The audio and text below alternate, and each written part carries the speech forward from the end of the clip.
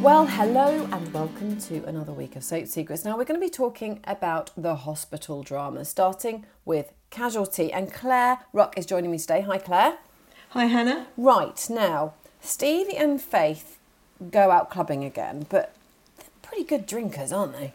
Those two, they do drink. I tell you, I've seen them. They just down gin and tonic, so I don't know about you, but that'll make me drunk very quickly. What do they call gin? The mother's ruin? Mother's ruin, yes. Yeah, can make you very sad, I believe.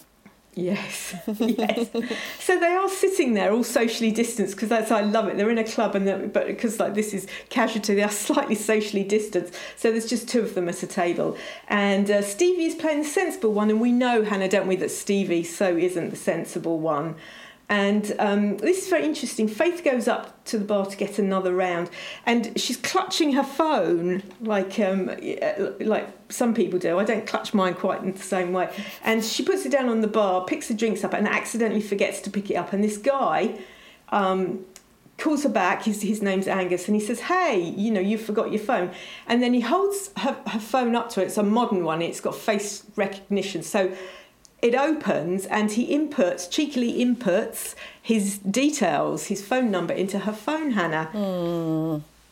So Not good. I think he's a bit of a player myself. He looks very predatory. Anyway, he gives her a phone back, and she goes back to Stevie. And her and Stevie have this big conversation, and Stevie's being really sensible and says, "You're still not over Lev," and Faith says, well, yes, I am. And Stevie says, I don't think you are. So when Stevie goes up to get another round, Faith goes over to this Angus, and she says, "Hey, shall we get out of here?" And she takes him home. Oh, don't tell me. He's not going to be the nice knight in shining armour, is he? Well, you have to tune in to find out, Hannah, but he's got issues, she's got issues, and he is a bit predatory, and I think she picked the wrong guy to take home. Uh-oh. Well, of course she did. It's a soap, Claire. Of course she did. And that's not the only sort of perhaps nasty person we see this week, or a not very nice side of somebody, because Ethan shows a sort of just not a very nice side of him, doesn't he? Yes, I was really disappointed in Ethan this week, Hannah, and I'm sure you will be. I know he's been through a lot. We remember, on his wedding day to Phoenicia, she died in that awful train wreck, and left him alone with their son Bodhi. He wasn't coping at all with her death, and late one night, about 4 months ago, he just turned up at her parents, Pen and Ashley, and dumped his son with them and says, "You have to take care of him. I can't," and just was having this major breakdown.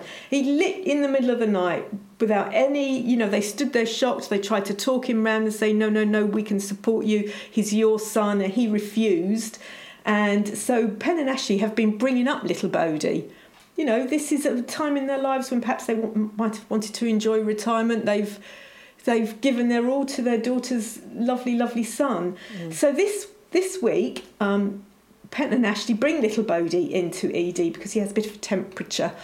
So, and Matthew is treating him. So we know that Matthew used to be engaged to Phoenicia, and then he was trying to steal her away from Ethan. So the two of them don't really get on, do they, Han? No, they don't. Not at all.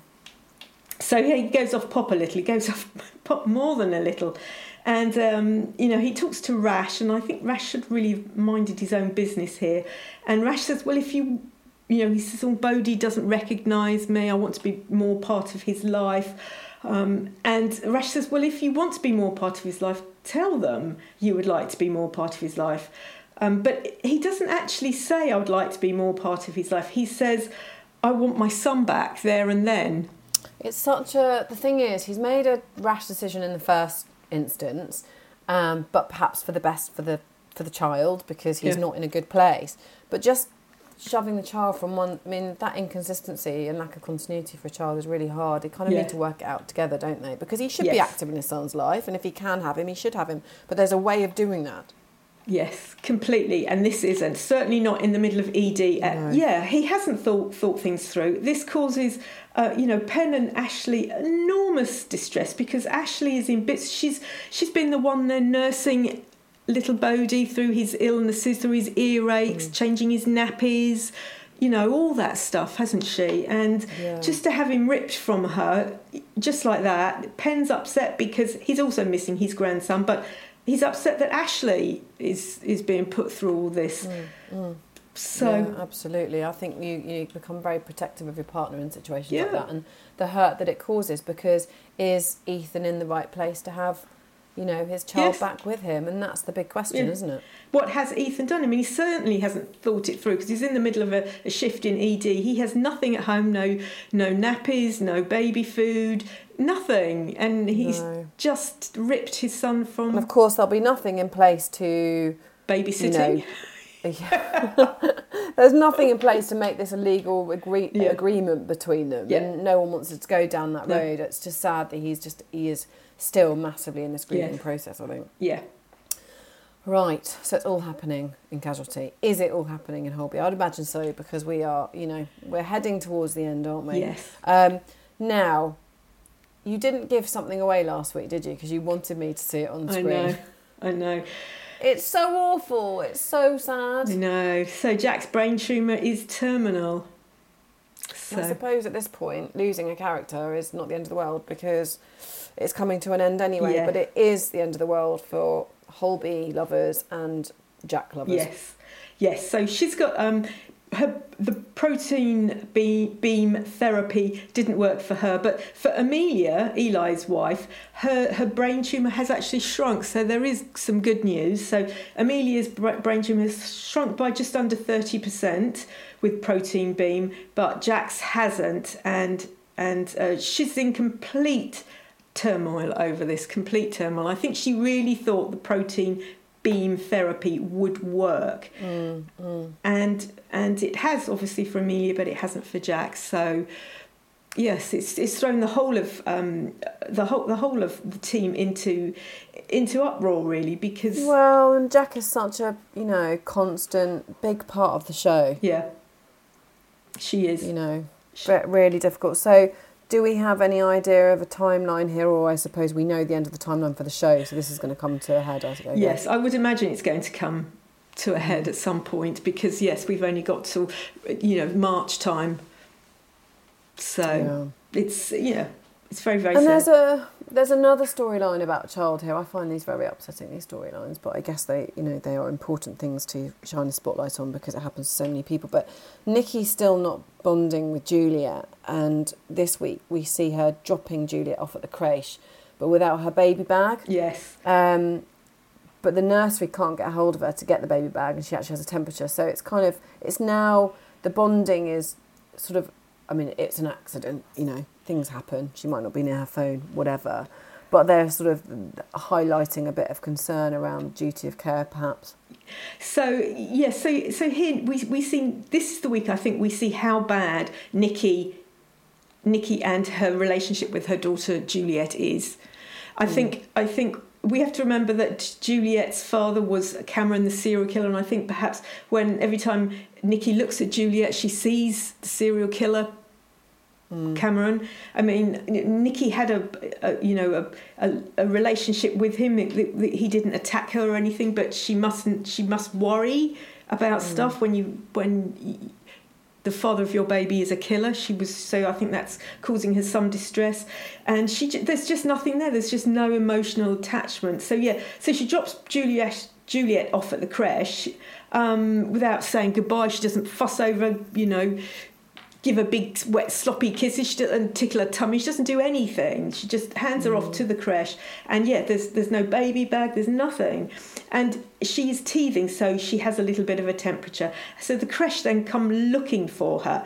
And we see her literally declining the creche's phone call with her phone. And it's not once, but several times. So finally the creche catch up with her because she's got to be somewhere in the hospital, and they keep keep asking her colleagues, and finally they catch up with her and they demand that she takes her daughter home because she's ill and she's also upsetting the rest of the babies and toddlers.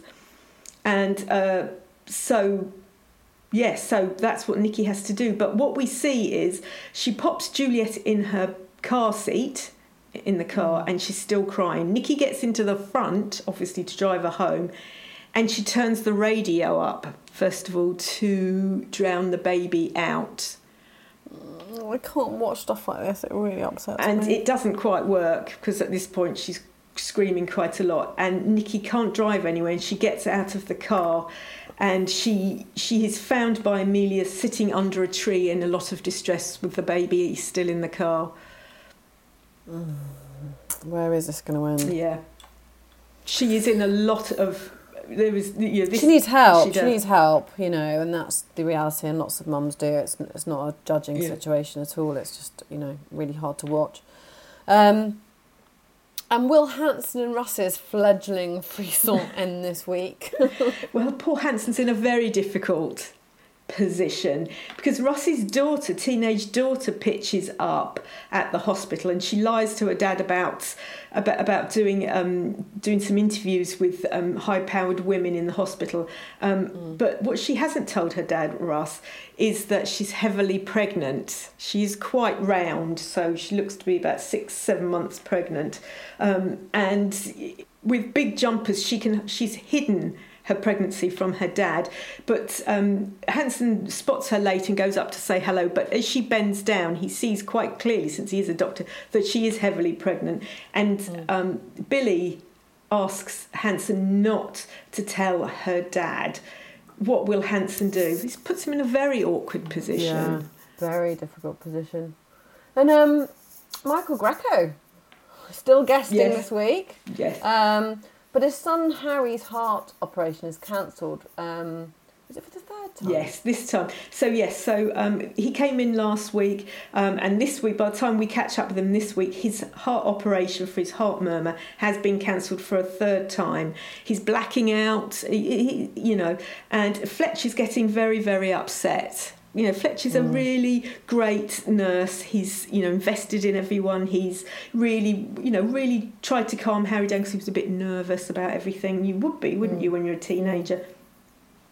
And he wants to do right by him. So he manages to get a team together for Harry's op. But it's snatched away from him because another patient comes in who is more urgent. I mean, this is so like real life, isn't it? I mean, this is just what happened. It was the most frustrating thing. It's like, you're first on the list today, madam.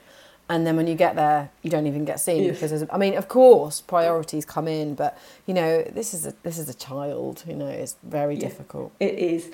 So Fletch gets very angry. He has a massive fight with Jack, and he arranges for Harry to be treated at St James's, which is their rival hospital. But obviously, he has to be taken there by ambulance. So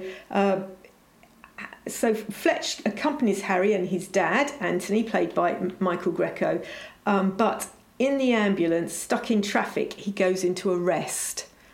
Can Fletch save him? Please don't tell me he dies. I'm not going to tell you anything, but you might need some tissues. I can't bear it. There's too many children's storylines. You know how I feel about these, Claire. Can you make them stop, please? It is very dark this week, I think, in Holby, and they are talking a lot about the state of the NHS. Well, I mean, it's topical, isn't it? And it's probably the right thing to do. And the reality is that it's mimicking reality. Yeah. But it's still hard to watch. Yes. Well, on that happy note, we will be back next week to talk about the soaps, the hospital soaps, and hopefully Claire will bring us some jolly news, but I can't promise that. Until next week, have a good one.